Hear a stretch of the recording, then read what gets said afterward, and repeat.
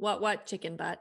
No, again, like unnecessary. I don't have to do this with you. I don't have to talk to you. So honestly, though, that's not that bad. That's not that bad. No, it's hard to find, rhyming greetings. Just say what chicken butt isn't the worst. It's way better than that other one. Let us have lettuce. Literally, we're not eating lettuce. It doesn't make any sense. Welcome to I'd Kill a Spider for You. Hello, everybody. My name is Catherine. And I'm Carmen. And you're joining our bi-weekly meltdown, where we talk about whatever we want, and we talk about anything under the sun. And this week, as it is Pride Month, we are going to be dipping into some queer topics. And initially, our plan was to talk about pre-colonial queerness in different cultures, which we will be doing. But honestly, that's depressing. So we're also going to be talking a little bit about queer film and our favorites and the things that should have been gay. So think of this less as like a complete history lesson on pre-colonial queer identities and more like fun gay facts for parties. Yeah. So this is Fun Gay Facts for Parties, presented this Pride Month by I'd Kill a Spider for You.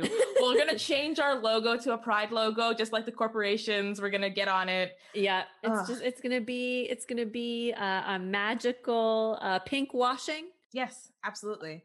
Of our already pinky purple logo. So I'm very excited.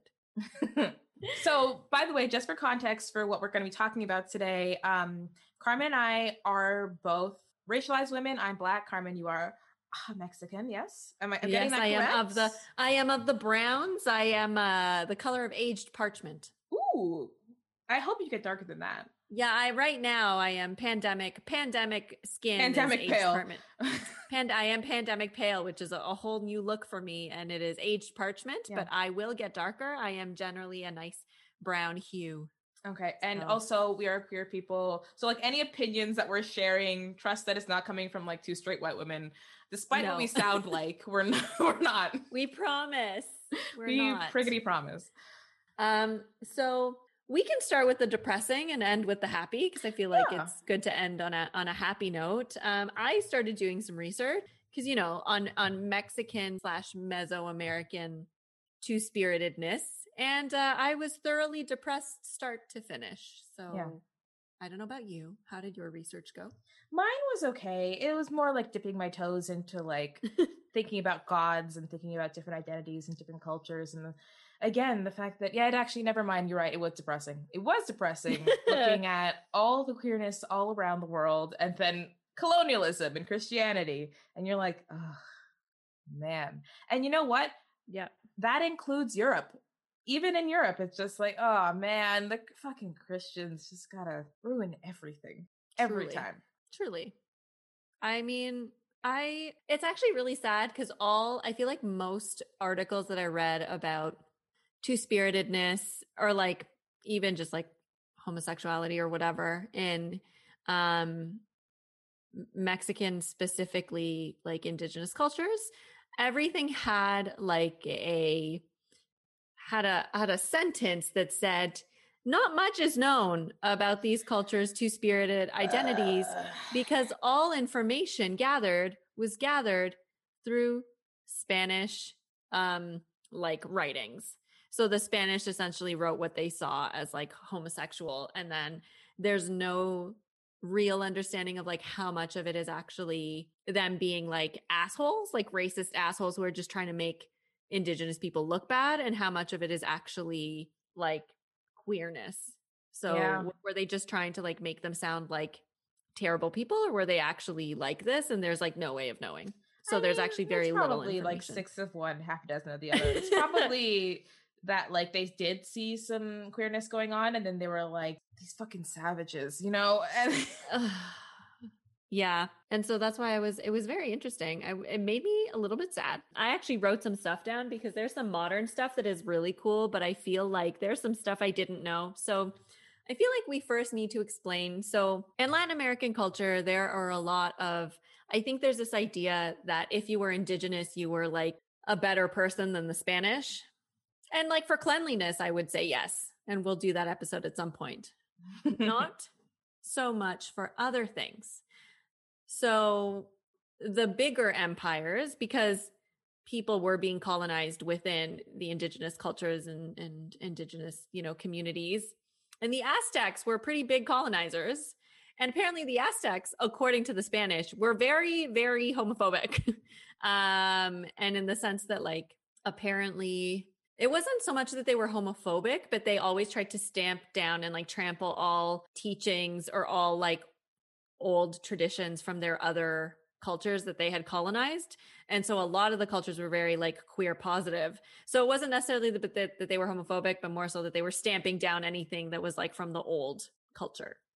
Mm-hmm. So it's just one of those things where they were like, they hated everything, including queerness. And I was just like, well, that's sad and upsetting. I mean, that's actually very interesting, because if the Spanish were writing that down, that does seem like a thing that they would probably celebrate. They're like, yay, they're homophobes like us, right? Yeah. They're like, in the one reasonable thing that these savages do is that they're also homophobic. Congratulations. So I feel like that does sound like a thing that they would write down if it was true, which I guess, again, is also a little depressing. But like, if it was the opposite, they would be writing about that all day long. If there was just like a bunch of like gay couples in the street or whatever the equivalent is historically, then they would probably have written about it in a negative way. Yep.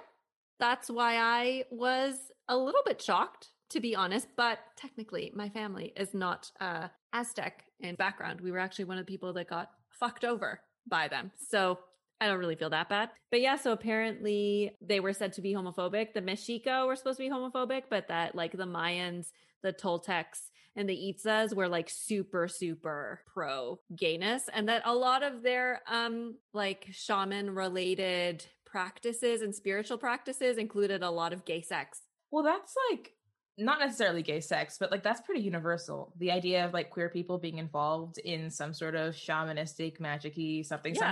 That is like everywhere in the world all the time. They're like, there's something about you. Can't put my finger on it, but you got some magic about you. And even now with modern culture, with the way people treat gay people as if they're just like, or gay men specifically. Yeah. This is the way people treat gay men like there's some sort of like magical fairies who can like fix problems. Still here. But that's, you're all right. Yeah, you are correct. I do feel like I actually know a lot of folks, because like two-spirit can mean like so many different things, because different communities, specifically indigenous communities, two-spirit can mean like a multitude of things. It's not like not all two-spirit people are considered queer. They're not all considered trans. Like it could be so many things for different people. But what I found really interesting was apparently the Aztecs had a god named Xochiquetzalt.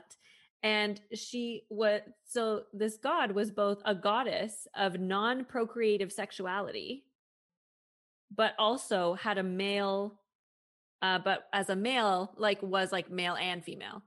But as a female, she was the goddess of non-procreative sexuality and love. And then, but also as a male, she was called Xochipilli, god of male homosexuality and male prostitution. So she was like male and female. So even if they were homophobic, also they had a god that was like two-spirit. So yeah, I mean that's also again very common. Like the god Shiva in Hinduism, like that god can be represented by male or female forms, and there's like a sort of like a male-female form that has aspects of both masculine and feminine about it, like breasts and then a penis and things like that. Oh, and that's also very common with like Egyptian gods and things like that, where I can't remember the name, I should have written this one down, but there are Egyptian gods as well that were their sex was complicated, or it was like a female form with a penis, or like a masculine form with some sort of femininity about it. And that is like a very common thing for gods. I think in some ways, obviously, just to represent both aspects, quote unquote, aspects of humanity, like the male and the female. But in that would actually align very well with when they actually had people who were trans or gay or something who like crossed the established gender lines. Right. And so associate that with a god that you already associate with being multiple genders. It all tracks. It all makes sense. Yeah, I mean, it was really funny reading it because since, there was the Spanish, I also saw a little thing that apparently Hernan Cortez, my favorite human. Oh, Hernan? Our friend? We talk about Hernan Cortez like we know him, and We every do single not time like him we're as a like, human. we're like, Hernan was like saying that. What did Hernan say?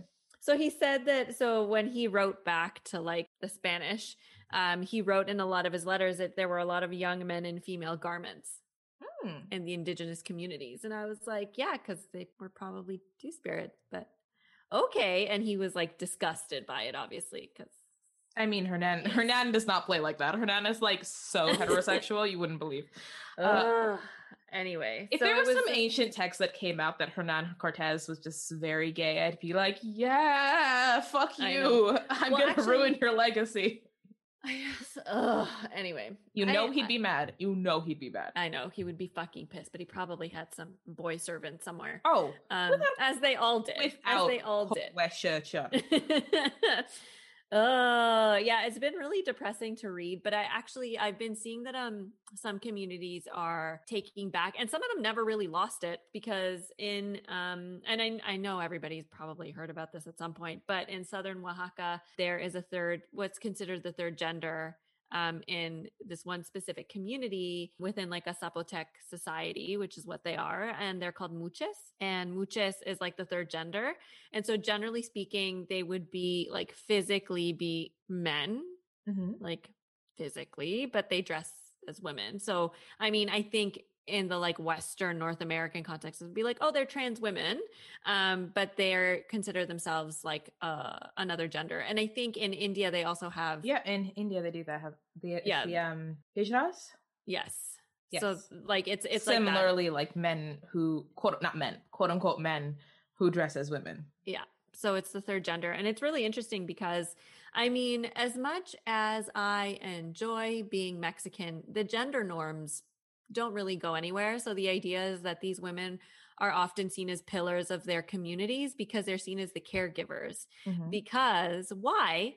The cisgender people are getting married and having kids and leaving home. And so the muchas are the ones who would be responsible for taking care of their parents, because who would marry, I guess, a trans woman? I mean, like they're literally I feel like there's more. No, I guess I'm sure there's complexities to that, but like, I understand. Like in Mexico, I'm like, first of all, like anyway, there's a lot going on there. I think it's complex and everything, but from what I know, like they are responsible for caring for their parents, and like that's usually what happens. And so it's interesting because I think they're respected in a very specific way, and I like that they're still around and that they've been here and that they've always been here, and they're like, I'm not going anywhere.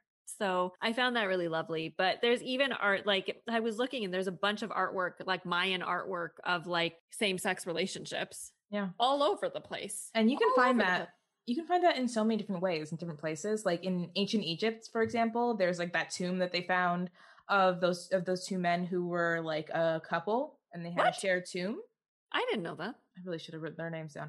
Anyway, so it was like a gay couple, and they had a shared tomb, and they found it, and I think everyone was like, I think it was actually found more recently, so people weren't just like, oh, best friends. Anyway. But there are examples in like ancient Egypt of that, and also like similarly in terms of like quote unquote men dressed as women. There's also there was a tradition in Nigeria of that, where it's like there were like a group of men who were like that other men took as wives, and they dressed in female clothing. Oh, and they'd be among their wives, so maybe they'd have some like cis women wives, and then some of these like other wives who are male wives. And then similarly, like there's also certain African traditions about like self-sustaining women who are women who like pursue relationships with women, like the idea of like a female husband. And so there was actually the thing about Africa, which I was also looking into, is that like there's so much queerness all over Africa, but because of Christianity and because of colonialism, Africans now will talk about homosexuality and queerness like it was an import from outside. Like there was no gayness in Africa before. There are no gay people in Africa. Any gay person in Africa is influenced by Western stuff, blah, blah, blah.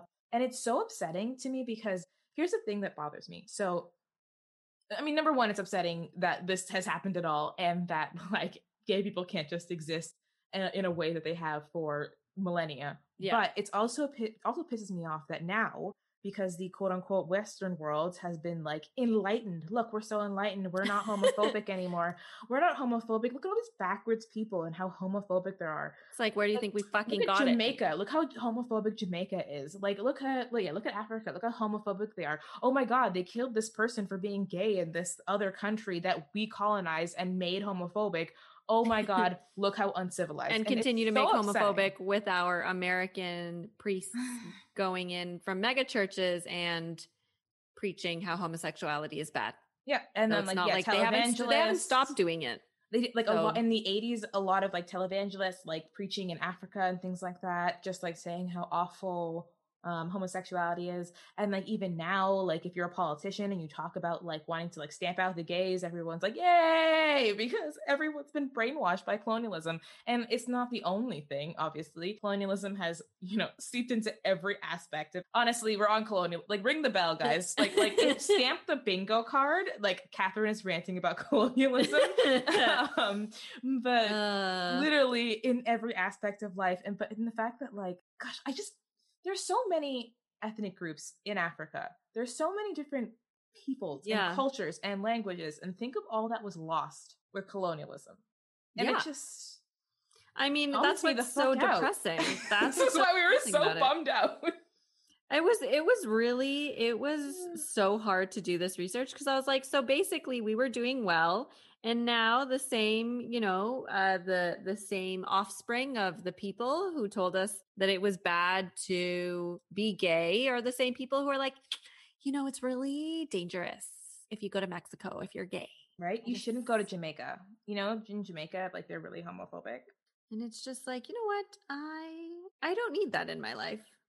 Like anyway, it's just very depressing. So that's why I'm having like I had a hard time doing this research. I was just like, I'm tired. I'm sad. This is not what I wanted. It just wasn't what I wanted.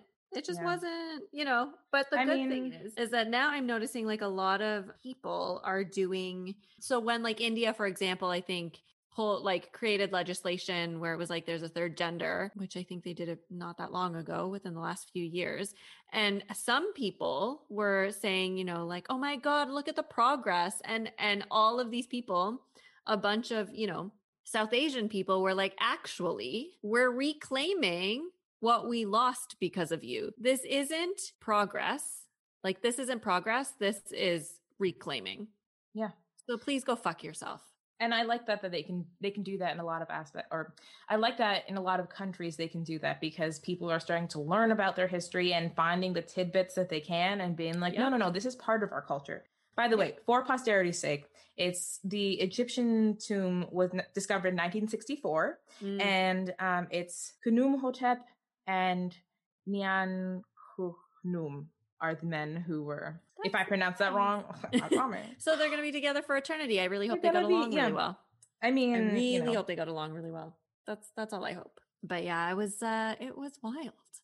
And I think it's good because I do see a lot of people reclaiming this idea of being two-spirit, which I really like because, you know, I'm meeting so many people. I know a lot of people actually who identify. Sorry, hang on. I just saw it in the thing. Nyan Khnum means this life belongs to Khnum, and Khnumhotep means Khnum is satisfied. So their names are supposed to be like a romantic symbolism for each other in their tomb. Beautiful. Could you imagine if they had found that and said, you know what? Best friends. Best friends. Girl, I've been reading for my book club. We have read the Song of Achilles, which I've already read, and it's a beautiful book by Madeline Miller. Honestly, maybe that's my recommendation for later. But in it, like, obviously Achilles and Patroclus, like from the Iliad, are in love and blah blah blah. And then I just keep thinking of the movie Troy where they're cousins, and I'm like, bitch, what? No. What? Anyway. No. Anyway. They literally Achilles in the story is like, mix our ashes together so we'll be together for eternity. And then some historians were like, best friends, y'all. You know what? Wish me and my homie could. Like, it's absurd. Sorry, I didn't mean to cut off your serious conversation with this, but it's what made me feel like. No, I was actually we'll have this discussion because I just had a conversation with one of my friends today, and he is a man, and he was complaining about Marvel and how gay it is. but also not gay it is, in the sense of which like, we will get to later. we will 100% be getting into it, but it was very interesting.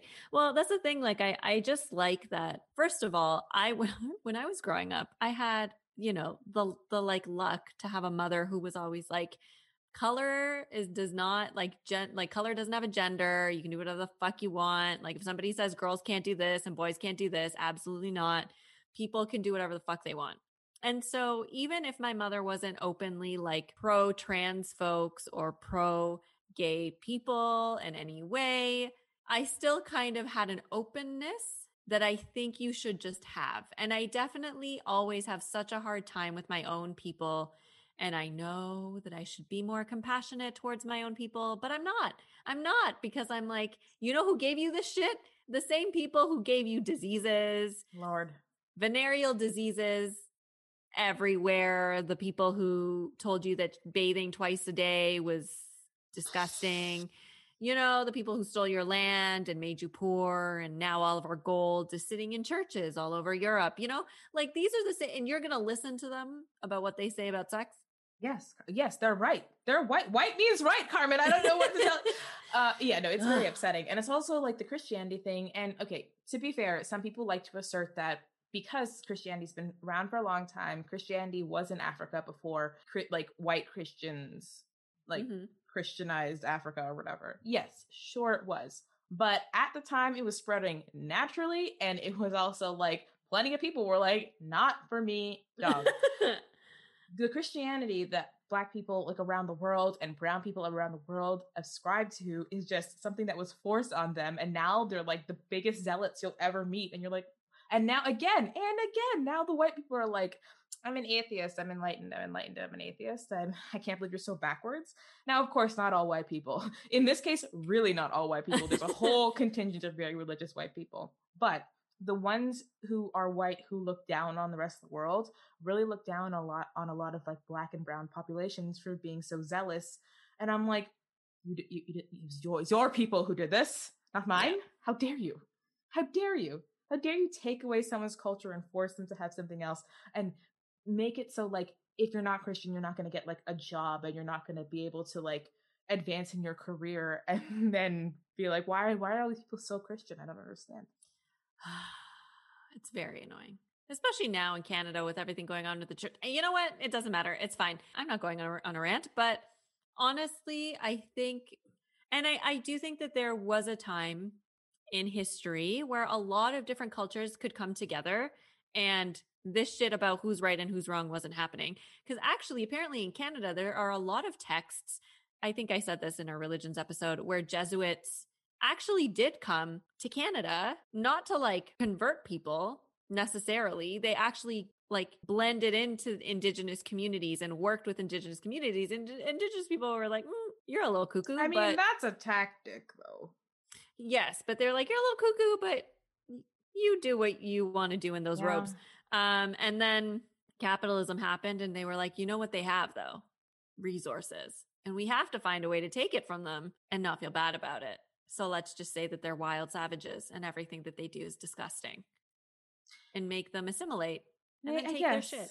I guess, yeah, because a lot of in North America, Indigenous people were more like noble savages. Negroes, no chance. We'll take everything from the Negroes. Who cares? Whatever. They're awful. They just like all they're good for is Cain working. And Abel. They're Cain terrible. And Abel. Cain and Abel. What are you talking about? Because isn't that the story that they used? They used to Cain and Abel. Yes, to excuse yes. slavery. The mark of Cain is being black, which is like bananas. Wild choice there. Wild choice. But yes. There is that. There's plenty of reasons why there's literally half of science originated to be like, this is why the Negroes are so bad. But yeah, Indigenous people, mostly noble savage. We're gonna take your land, of course, and also when we move into we're gonna starve you. We're gonna give you like blankets, disease, but the mental image of them was different. Like people would play quote unquote cowboys and Indians, and yes, sure, the Indians were the bad guys, they'd play them. Ain't nobody playing like white people and Negroes. That's not a game. No, that's not a game. It's not a game. Absolutely not. Yeah, that's why I'm just like, I'm always so surprised. But that's not a game. Could you imagine? Woo! What a game that would be. Could you imagine? Maybe I'm wrong. Maybe it's a game. Maybe it is. We haven't been to the South. We haven't been to Louisiana. We don't know. We haven't been. It could be. I mean, it could technically, be a thing. all the first American art form, minstrelsy. Oh dear. So, I mean, it was depressing, but the good thing to know is that a lot of our cultures are reclaiming, what we already their time. knew. They're reclaiming their time. Yes. Fuck yes. Yeah. They're reclaiming their time, and they're reclaiming the gender and sexuality spectrum, because we are not stupid enough to only think in binaries. Thank you very much. Mm-hmm. We understand that things are in a spectrum, and it is what it is. The thing is, like, to an extent, so did Europeans. Like, when you think about, like, the humors and the balance of the body and blah, blah, blah. And I guess, like, because that goes back fairly far, right? Mm-hmm. Those ideas, like, there was an idea that, like, heat was masculine and cold was feminine, and that you mm-hmm. could be a masculine woman if you had too much heat in your body and stuff. So, like, to a point, they did understand that kind of stuff. And there was actually, I remember there's a story I read in one of my, like, original sources in university about, like, it was like a folk tale about, like, a girl jumping over like a ravine or something like that. Something like that. But the idea that she was like running and there was too much exercise and heat in her body, and she jumped over, and when she landed on the other side, she had a penis. And the idea that like she jumped over this jumped over this thing, and then like the dick popped out because she was like too invigorated or whatever. I don't know. But like there were things like that. And also day to day for Europeans, that's the thing about Europeans, is that like their upper class is so different from their lower class. And so like day to day for them, like I remember reading about this I might have mentioned this on this podcast before, but there was like a source I was reading about, like a court case where someone came to the court being like, I was robbed. But the thing about the case that was interesting wasn't that they were robbed, it was that ordinarily day to day, this person went by Mrs. whatever, but mm-hmm. when they went to court, they went by Mr. something. But the idea that like, yes, I go by this Mrs. something, I have a husband, and everyone else in the neighborhood thought it was fine. So basically, by our standards today, a trans woman, but because women can't go to court and testify for anything, they dress as a man to go to court, right? And so it's like there were people living their lives day to day in their own fancy gay ways, navigating society. But like when it came to like the quote unquote elite, those fuckers are wild. Those are the ones who really cause. It's always the rich, man. Again, all comes back to the rich every time. These rich people were doing some shit for sure. Oh no, there's no such thing as a rich person not having a weird orgy in the back of their room. But I mean, it's just like it's a lot of like rich people who come up with the ideas and like and not necessarily just come up with them. They often crystallize the ideas of whatever culture, and then they pass that along, and then that muddies the history, because then people will be like, oh, everyone thought like this, and they didn't necessarily actually all think like this, because you'll have random sources that will prove that like day to day was different. And also like who's being persecuted, like if you're talking about like Italy and like the 16 whatevers, there's a lot of gay men being persecuted for sodomy, right? But there aren't any in England. And it's not because there weren't any gay people in England. It's because no one was being persecuted at the time there. Yeah.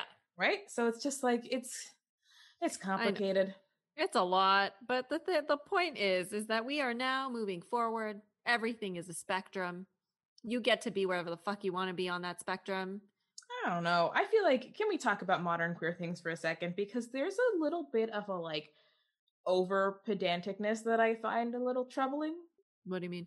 In that, like, there's everyone's like crystallizing a specific identity when a lot of the identities are fairly similar, and human sexuality and human like genders are so fluid that I'm like, I don't know if you're doing yourself any favors putting looks like, because like it's like there's a lot of, we live in a society where, I always say this, we live in a society. We live in a society. This is going to be your t-shirt. We live in a society where labeling. Joker makeup, yes. Where labeling yourself is like the only way you are seen as valid in certain circles. And I definitely think when it comes to North American queerness, like labeling is everything. I don't even. And I'm not, I'm not anti-label. We're not like anti-label. I'm not like, like the guy shouting in the street, but like, it is a thing where I just, I don't know. I wonder if we're just going to label ourselves into like boxes, into boxes. And like, because here's the thing, as a person who identifies as bisexual, I've noticed because so there's this weird thing that has happened in the last like 10 years with the internet and everything, where for reasons unknown, unbeknownst to any bisexuals, bisexuality got labeled as transphobic. Because people would say things like, "Oh, being bisexual is like." I had heard this. Yeah, it's like, "Oh, well, bisexuality is like all about the binary." So, like, because bi means number one, people are obsessed with Latin. People are obsessed with the prefix bi, and I'm like, a word is not its etymology, right? Like, it is defined by the people who define it. And so, for a while, there's all this like biphobic rhetoric all online about like how like, oh, being pansexual is good and being bisexual is bad because bisexuals don't include trans people, which is a transphobic argument in and of itself. Because if you're saying that bisexuality doesn't include trans people, you're saying that trans women aren't women and trans men aren't men. You know what I mean?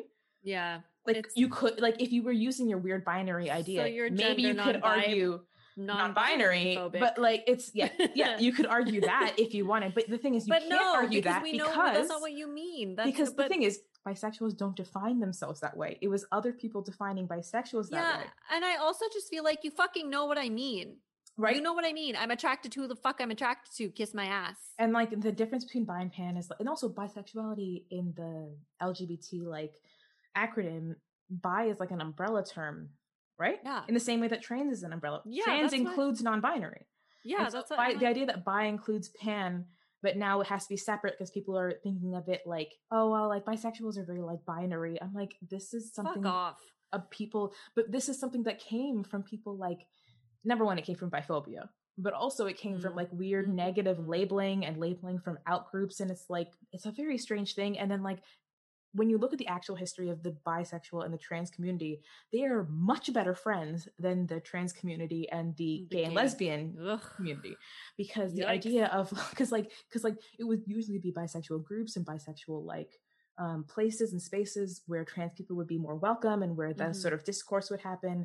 But for like weird biphobic reasons, it became whatever. And so sometimes I just get a little bit hesitant because there are people who online who will like, and obviously in real life, who will be so virulent about like what this means by the definition, and it has to be this definition and it has to mean this one thing.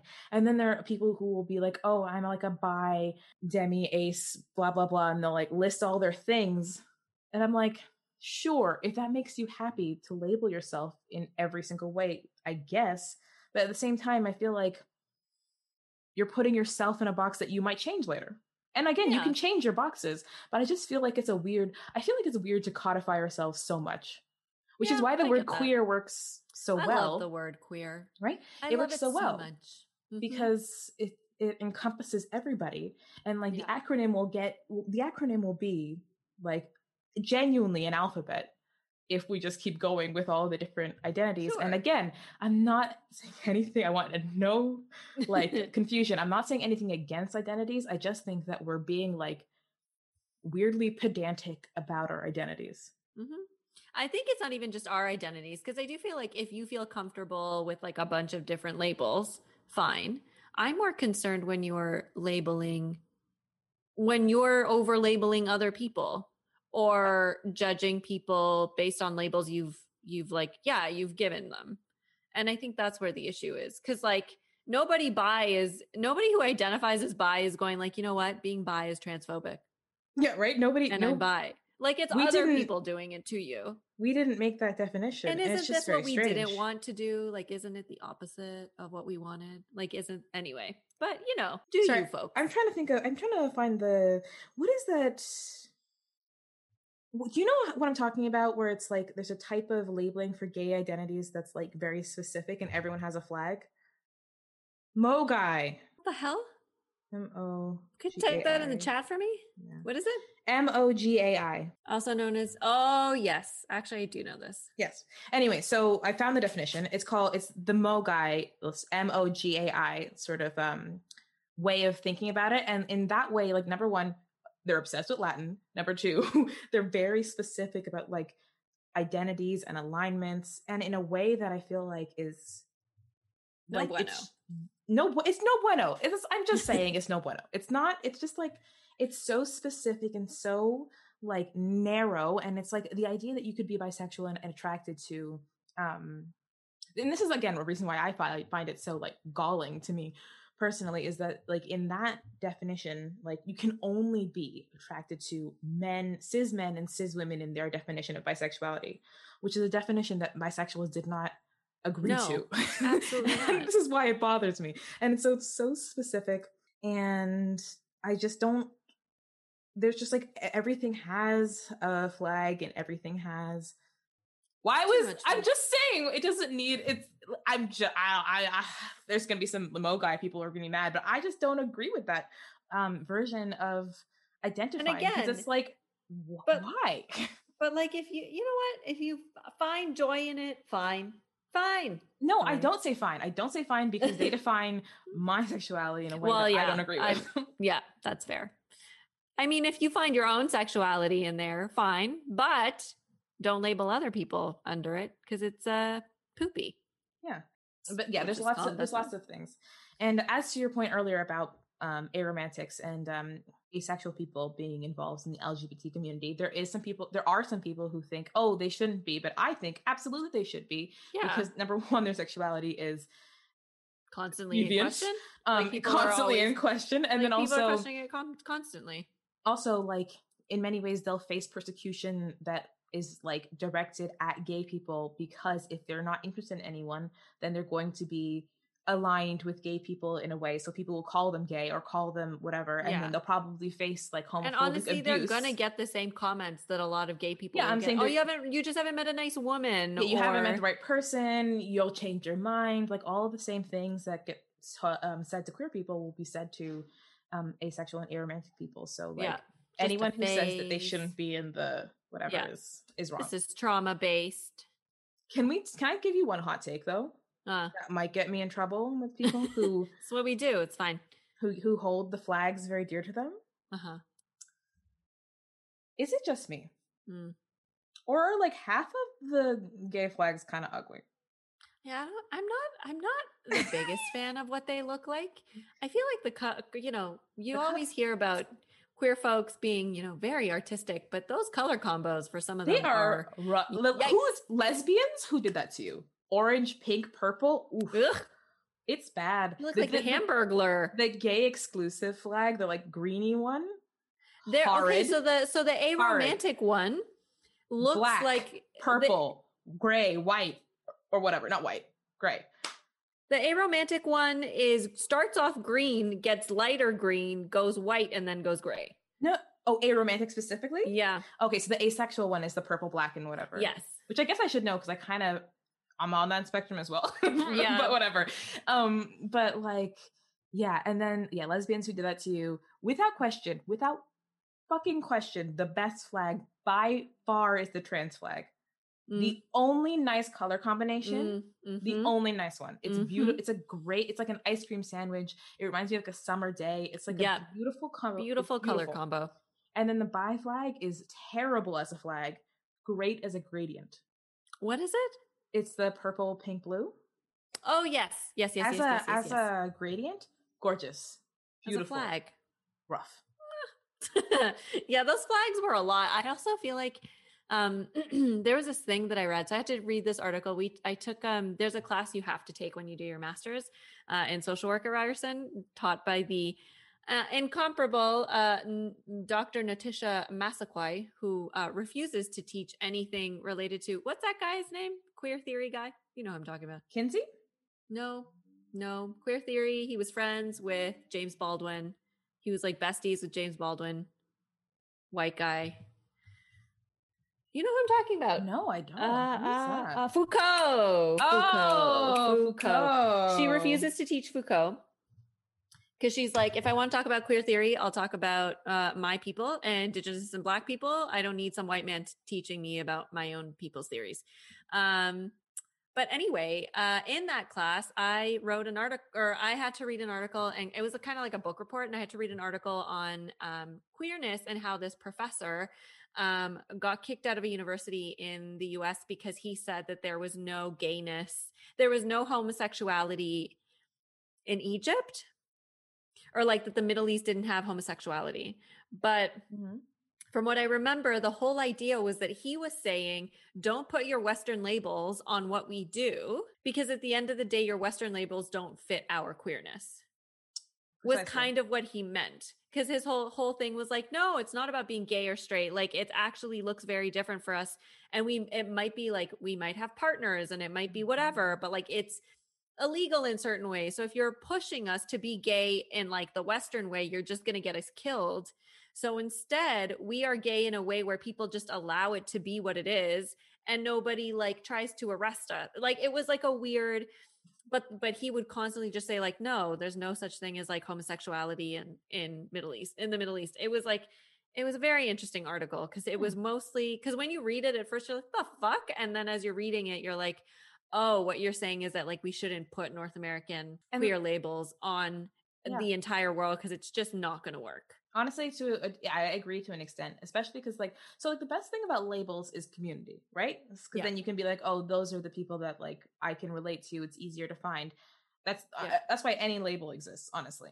But I also agree with that, because the thing is, for most of human history, we haven't defined sexuality in these ways. For most of Western history, like gay wasn't something you were; it was something you did. Yeah, it was like you did a gay thing, but like the idea that like most people can, like whenever they're like, I remember there's like a historical example of like an emperor who had no men in his harem, and everyone was like, what a fucking weirdo, like not one. Like those sort of idea, like the idea that like everybody's gay a little bit, the idea that there's like a wide spectrum of sexuality. And also, as we can see with like every generation getting progressively gayer, like as our sort of like social restrictions lift, right? People have the ability to be, human sexuality is fluid. People have the ability to be attracted to different kinds of people all the time. And again, even in different stages of life, your sexuality can like veer at certain points. It's not a fixed point. And yes, the idea that we are born in a certain way is true, but also the idea that is malleable and fluid is also true. And so like to be so strict about North American labels of sexuality is incorrect. And I do agree with that idea, because like again, we didn't even think are we just trying to queer colonize the rest of the world? Is that what we're doing? Oh my god, we're gonna queer colonize the world. That is a t-shirt. Yeah, right. Anyway, it drives me bananas. Okay. So we should probably get into. Oh, hang on, before we get to movies, I just want to mention one thing, because when you think about a lot of gay history, a lot of it is like so male focused, because again, that's who was like, you know.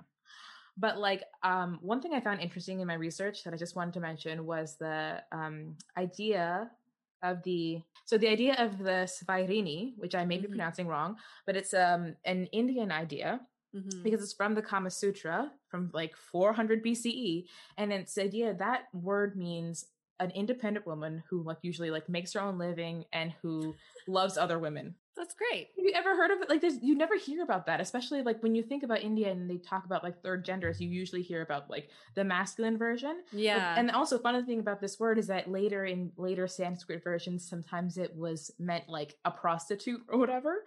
But like in the original sense, and even in certain translations, they use the word lesbian. But the idea that like there's like in the Kama Sutra, there is a reference to the types of women who like women who are independent and live freely. And I'm like, it's me, baby.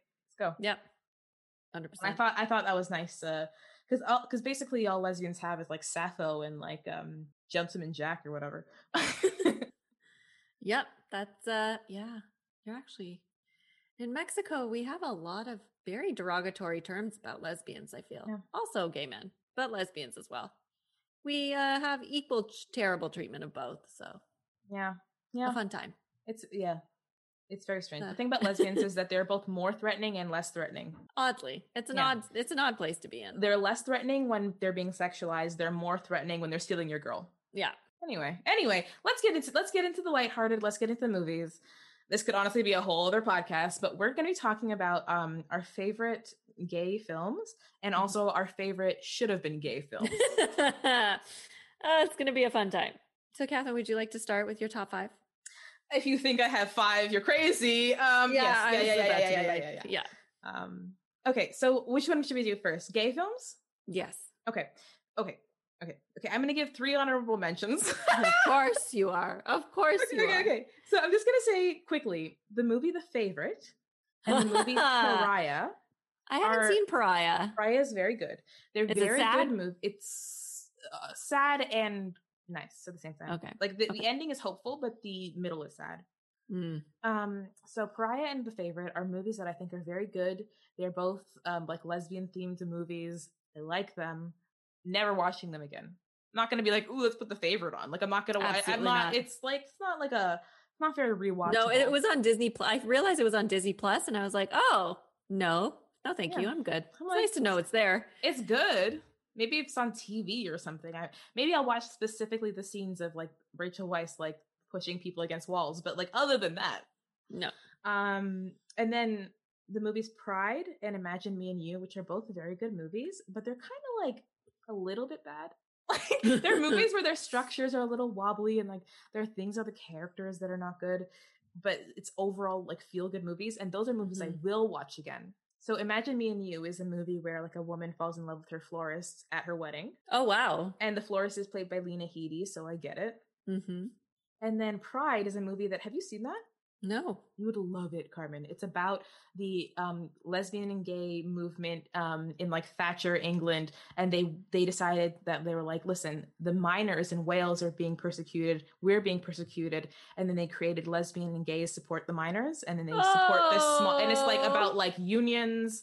And it's about that's so beautiful. You would love it. It's a good movie, but there are things about it where I'm like, that was poorly done. and so like for the movies that I'm counting as my like top movies, there are movies where I'm like, no, these are technically great and rewatchable. Yeah, very fair. Okay. All right. So now the actual list. It's easier to go through this list because these are movies you probably know. Yeah. Okay, number 5. Couldn't make this list without having Brokeback Mountain on it. Yeah, it's seminal piece of film. Yes, everyone in it is straight, but it's great. I Wish I Knew How to Quit You. Beautiful. Chef's Kiss. Wonderful. We watched it in theaters. Oh, weeping as a teenage girl. And honestly, to shout out to our friend Caitlin, couldn't not mention it. Okay, number 4 is a movie that I feel like sometimes is considered gay cinema, sometimes isn't. And it should always be because it's Rocket Man. It's Elton John. 100%. I feel like you don't see it on lists sometimes. Maybe it's because it's about Elton John. They're like, it's too gay to be a gay movie. You know what I mean? And also, Rocket Man doesn't have like a romance in it. Well, I mean, it does have romance, but the guy is shitty.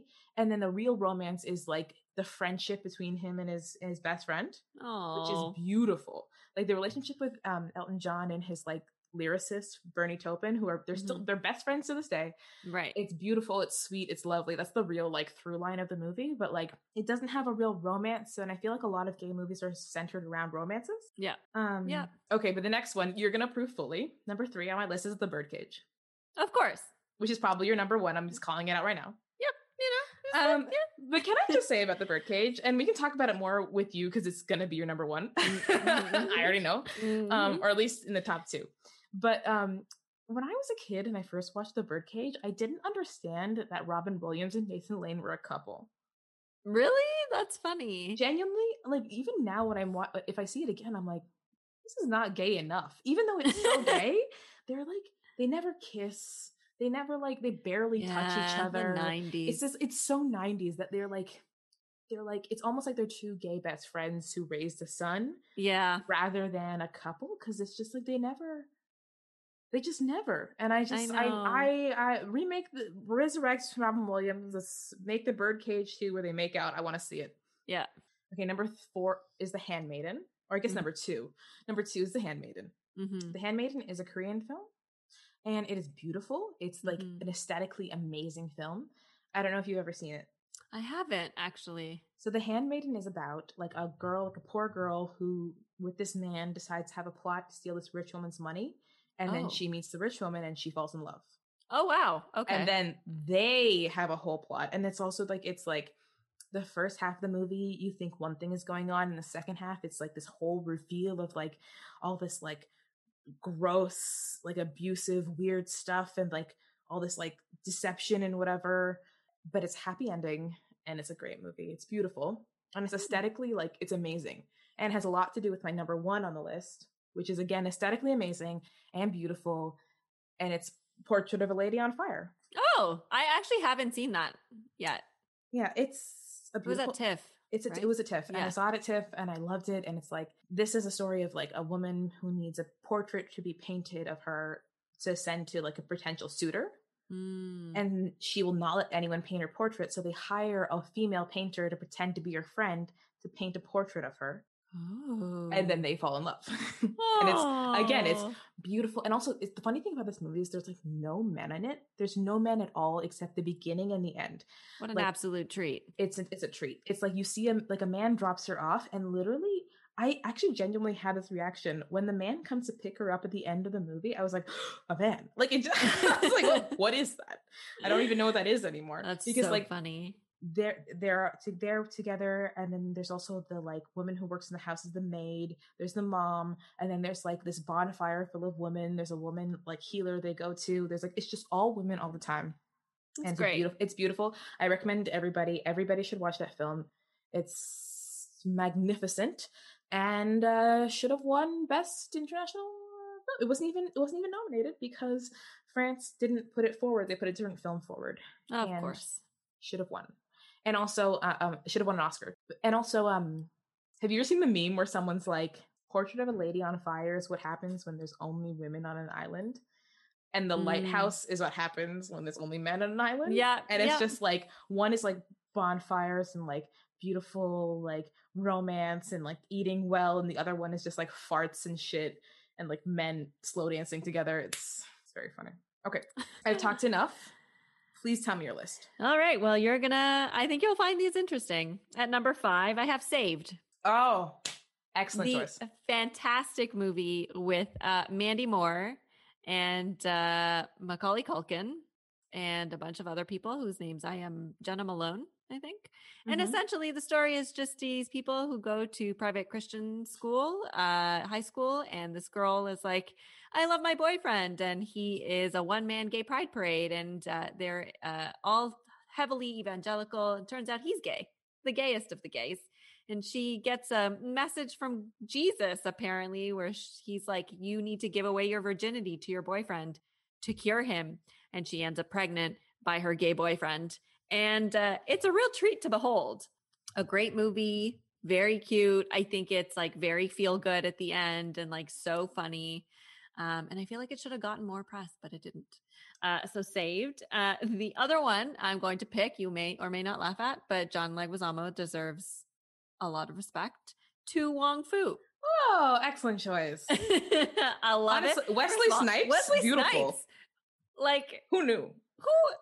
He should be a professional drag queen. He looks great. He's fantastic. So To Wong Fu, I only actually saw it for the first time like within the last few years, and I was like, this movie is fucking fantastic. So To Wong Fu is my number 4. My number 3 is a throwback to our high school days, But I'm a Cheerleader. Oh, I thought about that one. Yeah, that's an adorable movie. Rufio is in it. Oh, yes, and it's just like so good. And they're like RuPaul. Oh my god, RuPaul out of drag being like homophobic is the funniest thing. It's like we don't believe it. And it's bananas magical, and it was just so good. And I feel like it was like so much smarter than I feel like people give it credit for, because so much of it was poking fun at like gender identity and like just like gender norms, you know? And it was like, oh, it was just so magical. And it just reminds me of our high school days in the Gay Straight Alliance. Number 2 is Crazy. I knew this would be on the list. Of course. How would this not be on the list? So Crazy. The French-Canadian movie about a man with a dysfunctional family with 5 brothers and no girls in the family. And he ends up being the gay one. So Christian Raymond. Hold on.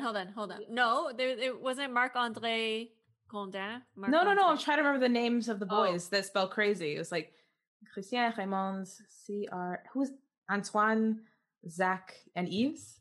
Something like that. Yeah. And so that's a great movie. I recommend it to everybody. I still have it on DVD. And my number one will come.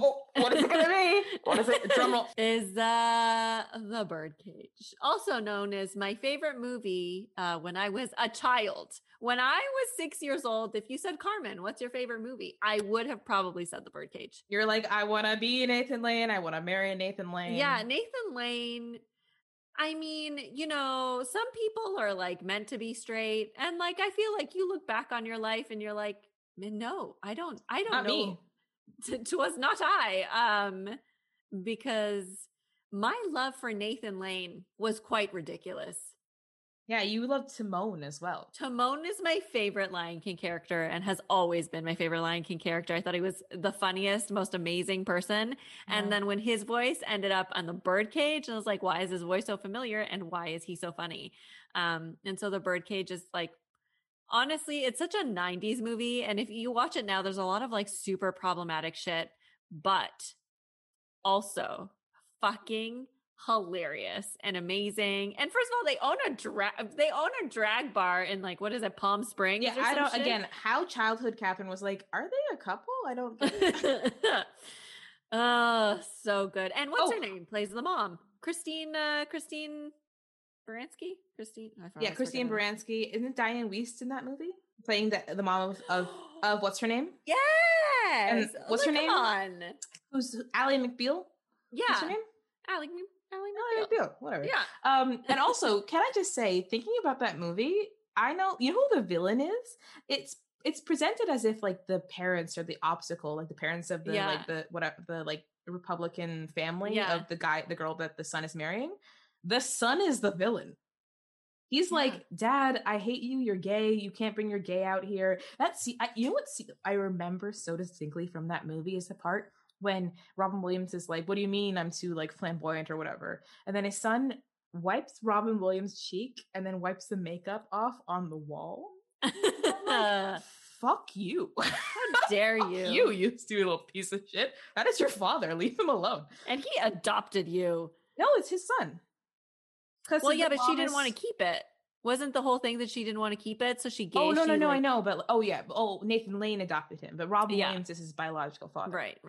Fucking nightmare. But like a masterpiece of a movie. I truly love it so much. It is magnificent and magical. And it will always be. I will watch that any day. I'll just be like, okay. It's very watchable. Like if it's on, I'm like, hell yeah, let's watch it. Yeah. And also, I just also realized that I forgot to mention the Rocky Horror Picture Show, and I don't know how I did that. I'm so sorry. I apologize to my sister. I apologize. The Rocky Horror Picture Show is, of course, again, seminal piece of gay film that was made in the 70s. Bananas. The 70s. And there's like men having sex with men. The fact that it is on Disney Plus is the craziest thing. Yeah. Wild. Ever happened. Okay. Well, and now we are going to get into movies that we wished were gay. And I do know you and I will have. Let's do this as a fluid conversation. Well, you do one, I do one, because we're going to overlap. Yeah. Go for it. Okay. I'm going to pick one. This is, again, out of order. But actually, you know what? I think we should start with this. I have a whole tier of superhero movies. Ugh. Let's get into the superhero movies and their outrageous... X-Men. Oh my X-Men. God. X-Men. Sorry.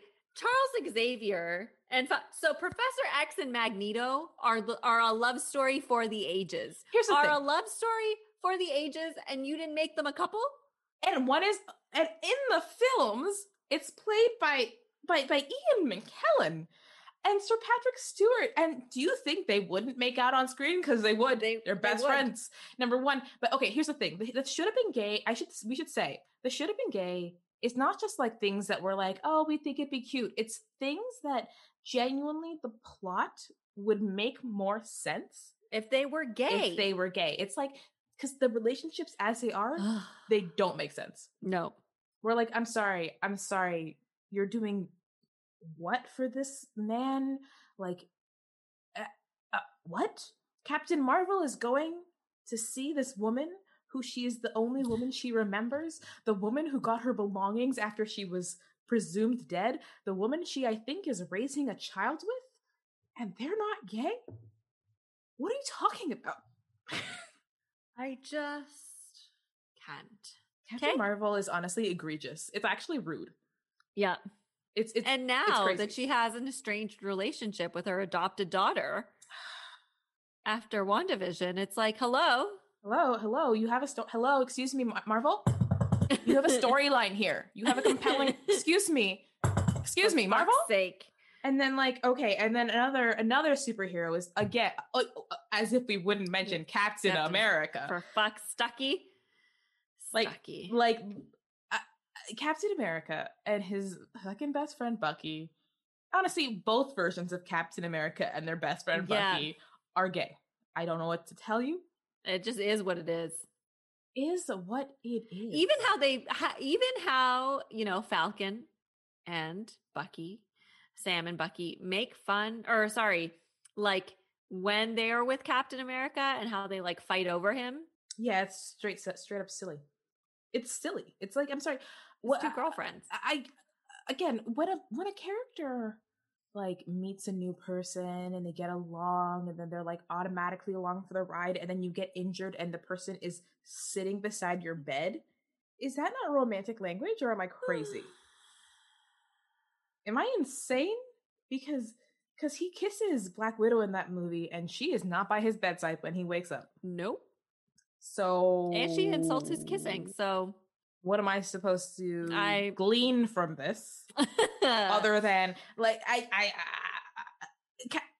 X-Men is absurd. X-Men is crazy. And then a love story for the ages. There's no other way to put it. And how dare you? Like, how dare you not put them together? Because the thing is, it's better storytelling, the idea that these men found each other and then were romantically together and then broke up, and then it's just breakup tension for the rest of their lives. And that's that's literally the story that actually happens, except they don't smooch and they just smooch like they kiss a woman for reasons unknown. I'll never get over it. And then for me, I feel like we need to discuss the Lord of the Rings. Oh my God, yes. Okay. Frodo and Sam. Why Sam ended up? What's her name? Goldie? No, Rosie. And I think Rosie. I'm fine with Rosie because Sam clearly liked Rosie. They had 13 kids, but Sam is a bisexual icon. He. I just wish that we had just like make out once, Frodo and Sam. I mean, I'm glad to be with you, Samwise Gamgee. Here, the end of all things, and then their heads touch. Just give it. You're about to die. Give a little smoochy smooch. And also, because here's the thing: Frodo's gay, right? Yeah, I read those books. Oh my God, in the books, it's so much more obvious. Explicit. You think it's obvious in the movies? They are holding hands. They are saying, "I can't be without you." They are just like effusive with their love in a way that is out of control. And then when they go back to the Shire, Sam and his wife move into Bag End. I'm not saying get rid of Rosie. I'm saying they became a throuple. You know what? Frodo was like, you know what? Honestly, Rosie, I respect you. And I think there's enough Sam for us to both love. And they were just in a polyamorous relationship. And then eventually Frodo left and Sam was like, you know what? I'm going to stay here with my beautiful wife who I love and have 13 kids. And then after she's dead and like everything, I'm going to set sail and go be with my man. Yep. Which is what happens in the book. I'm telling you right now. Yeah. For fuck's sake. The other one I was thinking that you probably didn't think of. Have you ever watched Predator? No. So Predator was one of the first Arnold Schwarzenegger movies I ever watched. And I watched it with one of my straight friends. Yeah. My straight guy friends. And he has a best friend, this black soldier. They're just like best friends. But I was like, so they're in love with each other. And he was like, stop making everything gay. And I was like, I'm not. It's like the one thing I remember about that movie was the sorry, how my boss called Predator the Jamaican, and because he was drugs, and the fact that Arnold Schwarzenegger was 1,000% in a romantic relationship with his soldier friend. And no one can tell me otherwise. And I do think you should watch it, Catherine, because you will watch it. And just thinking about that, like even if I didn't tell you 10 minutes in, you'd be like, so this is a romantic relationship. There's a lot of in like certain like stories. Army movies are a plethora of because nothing men. Carmen, there's nothing straighter than the army. Ugh. What we talk anyway. Okay. I'm gonna say my next one is going to be Bend It Like Beckham. Oh, what the thing about Bend It Like Beckham is it was intended to be gay. The director wanted it to be gay, and yet we have both of these women fighting over Jonathan Rhys-Meyers, and I don't know why. I'm not insulting him. I'm just saying, give me the lesbian story that I wanted, that I was getting. That's the story that you're like that is developing, and then they're just like, no, they're fighting over a man. People only think they're lesbians. Come on now. Oh, girl, the example, Kirk and Spock. Oh, how did I forget them? The story between them is so clearly a romantic storyline that it invented slash fiction. Yeah. Like what are you talking about? Yikes. Everybody tries to make Captain Kirk out to be so heterosexual, and I'm like, have you watched absolutely not. The show? Yeah. Absolutely not. Yeah, those are good ones. I think we picked good ones. Oh, and I have more. Oh. Do you want me to give you a couple more? Yes. Let's just sprinkle in just Finn Poe, Star Wars. Finn and Poe. Oh, fuck yes. So basically sci-fi in general has a sea of men that we should just put together, but nobody does. Men who are romantically interested in each other, but they won't allow it to happen. Okay, so Finn and Poe. Let me just get them off quickly. Finn and Poe. Yes, perfect. The movie. Have you ever seen The Eagle? The one with Channing Tatum and Jamie Bell?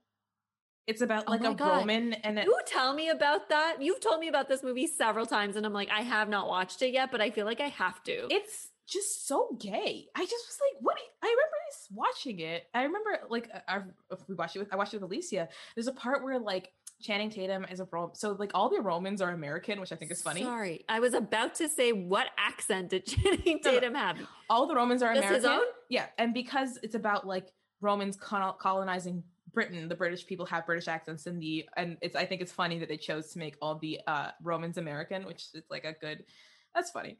Anyway, so Channing Tatum gets injured and then he has to have his injury reopened, and then at the beginning of this movie, Jamie Bell is his like slave, and so there's a part where like the doctor is like saying you have to hold him down for the surgery, and he's like, put your weight on him, slave. And then there's a scene where like you just the close-up shots of Jamie Bell holding Channing Tatum down while he's like grunting and groaning, and we were like, I'm sorry, what am I watching here?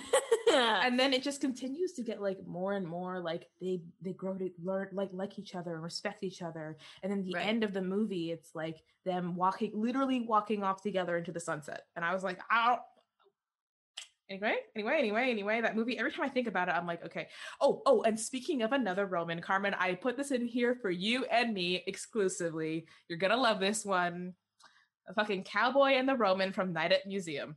Oh, how did I forget them? Yes. And the fact that they quote Brokeback Mountain.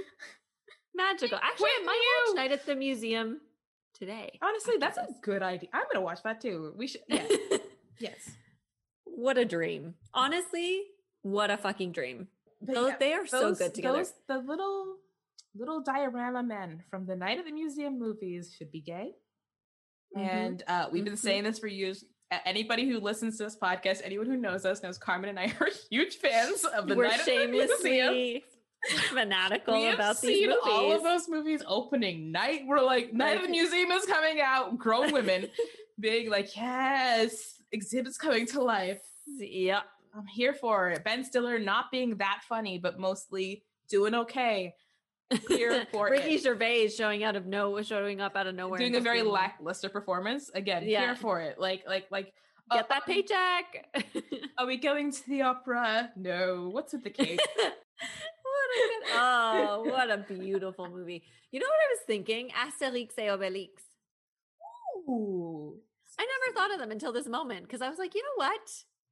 They never have like partner. They never have like girlfriends or anything. They're just them together. What a nice couple. Right? Asterix and Obelix. That's cute. I like that. God, it's like a French Gaulish version of Bert and Ernie, you know? Adorable. Yeah. And Bert and Ernie. Also Bert and Ernie. Bert and Ernie. So okay, so We shall end it there, but what recommendations do you have? I know you gave Girl, one. already mentioned. Okay, I'm gonna recommend two Madeline Miller books. I'm gonna recommend The Song of Achilles again for Pride. It's beautiful. It's the story of Achilles from the perspective of Patroclus, and I had read it like a few years ago, and then I reread it for my book club, as I said, and I forgot how like romantic it is. It's like beautiful and like passionate, and like her prose is, I think it's beautiful. She has beautiful prose. She writes really well, and it's just like engaging and engrossing, and it's, and I just can't say the word beautiful enough. It's beautiful. And then also she wrote this novel called Circe. All of her novels are like basically like reimaginings of Greek mythology. And Circe is again also fucking this is the lady. Beautiful. It's so good. Circe is like a story. I wanted to read that. You should read it. It's like basically a story about like her and her life, and like a lot of it's taking place on her island, and there's like magic, and it's just like the solitude, but also her loneliness, and it's just like anyway, I think they're well written, beautiful stories, and great for Pride. So my recommendation is, I mean, Pride is about protesting. Don't let people tell you otherwise. Also, no cops in Pride. Yay. Yes, please and thank you. Especially in Toronto, where they had the audacity to let a bunch of gay people die because they weren't white. I'm sorry, those men moved away, Carmen. Those Asian men moved away. They just moved. Anyway, it's fine. For me, a recommendation that I want to give that I think is a great movie, because you can't really talk about Pride history without talking about the history of activism in HIV, because so much of the activism in HIV was also around the activism related to racialized people, poor people, queer people, and that is what Pride should really be about. Yes, and yes. Activism and fighting the power. And so a great, very moving, very incredible movie is called How to Survive a Plague. And it's so you'll cry, just FYI. But it's just about kind of activism in the US during the, AIDS pandemic, AIDS epidemic of the 80s, and just how lesbians were basically always there to support the gays, even though lesbians weren't getting HIV. It was always lesbians on the front line, trans people of color on the front lines, and it is beautiful and magical, and I think it is a required viewing for everyone. So that sounds great, actually. Yeah. I mean, a bummer probably, but it is a bummer. I would not like take my Friday night to watch it, but at some point. Watch it at some point. Will do. When you're in a good mood. Good mood, just to ruin it. Sad. No. In a feel like crying mood, that's probably a good time. Yeah. Exactly. Yeah. And on that note, happy Pride. Happy Pride. Happy Pride. We got a new flag. I like this one better. Thank you. Thank you for listening. You can find me anywhere at the CC Williams, and you can find us at I'd Kill a Spider for You on Instagram and Facebook, and I'd Kill a Spider #4 on Twitter. Yes, and you can find me at Carmen_Maria416 on Instagram for any of my grief stuff or cat sitting stuff. Yeah, girl. Range. The range. She has the range. Anywho's, good night. And stay liberated. All cops are bastards. Happy Pride.